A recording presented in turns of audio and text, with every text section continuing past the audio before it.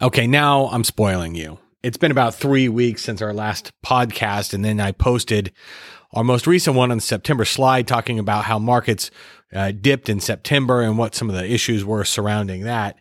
But I'm giving you a bonus episode now. Let's talk about something that's near and dear to everyone's heart, the debt ceiling. That's right. Some timely topics here. Let's talk debt ceiling. Let's dig in.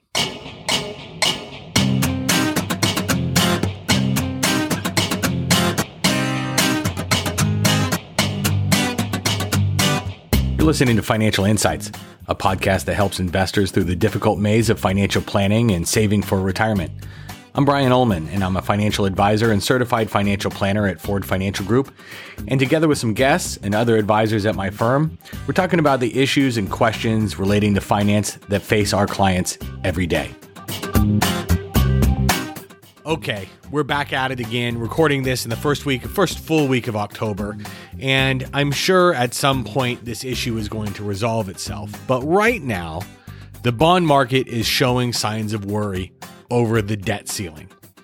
Now, the debt limit, if you don't watch cable news, is commonly called the debt ceiling, and it's the maximum amount of debt that the Treasury Department can issue to pay its already committed financial obligations. Now, the amount is set through Congress, and it's been increased 78 times since 1960. And through a bipartisan budget act in 2019, Congress suspended the debt ceiling through July 31st of this year, 2021.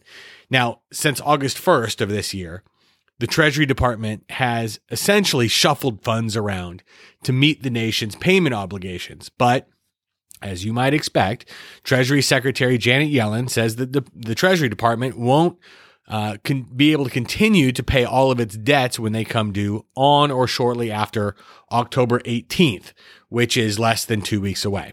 So our base case here is that Congress is going to ultimately do the right thing and either raise or suspend the debt ceiling in due time. And even as this is being recorded, negotiations are going on in the Senate to make this happen. But the longer they wait, that Congress waits, and the longer they take and the more haggling that goes on, the more this is going to cause unnecessary volatility that we're going to see both in fixed income or bond markets and in the equity markets as well. Now, if the debt ceiling isn't resolved, the U.S. government would technically default on its contractual obligations. I'll post a link to one of LPL's charts of the day where you can see that bond markets are actually starting to price in, however remote of a chance, that there is a possibility of a delayed payment. Yields on debt maturing after October 18th have actually started to move higher, as they're the securities that are really at the most risk of a delayed payment.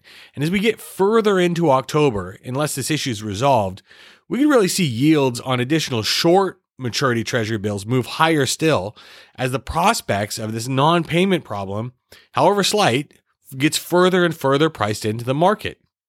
So at this point, there are two traditional ways that Congress could either raise or suspend the debt ceiling, either through a bipartisan vote or through budget reconciliation. A bipartisan vote, which would need 60 votes in the Senate and thus 10 Republicans to vote with Democrats, it's unlikely given the reluctance of Senate Republicans to vote for an increase in the debt ceiling in the past. The more likely scenario here is that the debt ceiling is either raised or suspended through the budget reconciliation process. That only requires 51 votes. So the Democrats can go it alone with the vice president stepping in and casting her vote as the tiebreaker. There's been a general reluctance, though, from Democratic leadership to go this way, but it's becoming increasingly likely that it's the only realistic way to stave off a technical default on the U.S. obligations. Other less tested options include the Treasury minting a $1 trillion platinum coin, or through the public debt clause found in the 14th Amendment, which some have actually interpreted to allow the Treasury to continue to issue debt to prevent default. Yellen has kind of recently commented that both of these options are currently unworkable and both would likely be tied up in the courts for some time. Though I am actually hearing more and more of this $1 trillion platinum coin option. As silly as it sounds, it's a possibility. The U.S. bond market investors, though, have taken for granted the government's ability and willingness to pay its debt.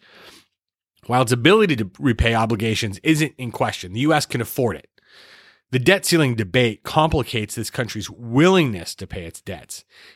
If you recall, in 2011, Congress actually waited until the very last minute to fix its debt ceiling issues, and Standard & Poor's actually downgraded the country's debt rating to AA+ from AAA because of the questions surrounding that willingness to pay U.S. obligations. Now another rating agency, Fitch, has threatened to do something similar if Congress fails to act soon. Another debt downgrade would likely be disruptive to financial markets, we think. We're shooting ourselves in the foot here, really. And so while we think Congress will act in due time and either raise or suspend the debt ceiling, this gamesmanship and political chicken is really going to introduce more and more volatility to markets in the meantime, where we could have a really jumpy kind of October because of these self-inflicted issues that we're having to face here in the U.S. So I hope that clears up some of the debt issues. Perhaps by the time you're even listening to this, God willing, they've been resolved. But for now, we're starting to see some of this turbulence creep into markets because Congress can't get its act together to raise the debt ceiling here in the short term. So if you have questions about the debt ceiling or how all of these congressional issues matter with your portfolio, you can email us at info@fordfg.com. My name is Brian Ullman, and I'll talk to you in the next one. The advisors with Ford Financial Group are registered representatives with, and securities are offered through, LPL Financial, member FINRA, and SIPC. Investment advice is offered through Ford Financial Group, a registered investment advisor and a separate entity from LPL. The opinions voiced in this material are for general information only and are not intended to provide specific advice or recommendations for any individual. All performance referenced is historical and is no guarantee of future results. All indices are unmanaged and may not be invested into directly. Stock investing involves risk, including loss of principal. No strategy assures success or protects against loss.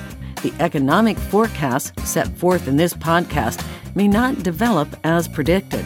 Ford Financial Group and LPL Financial do not provide tax or legal advice or services. This information is not intended as a solicitation or an offer to buy or sell any security referred to herein.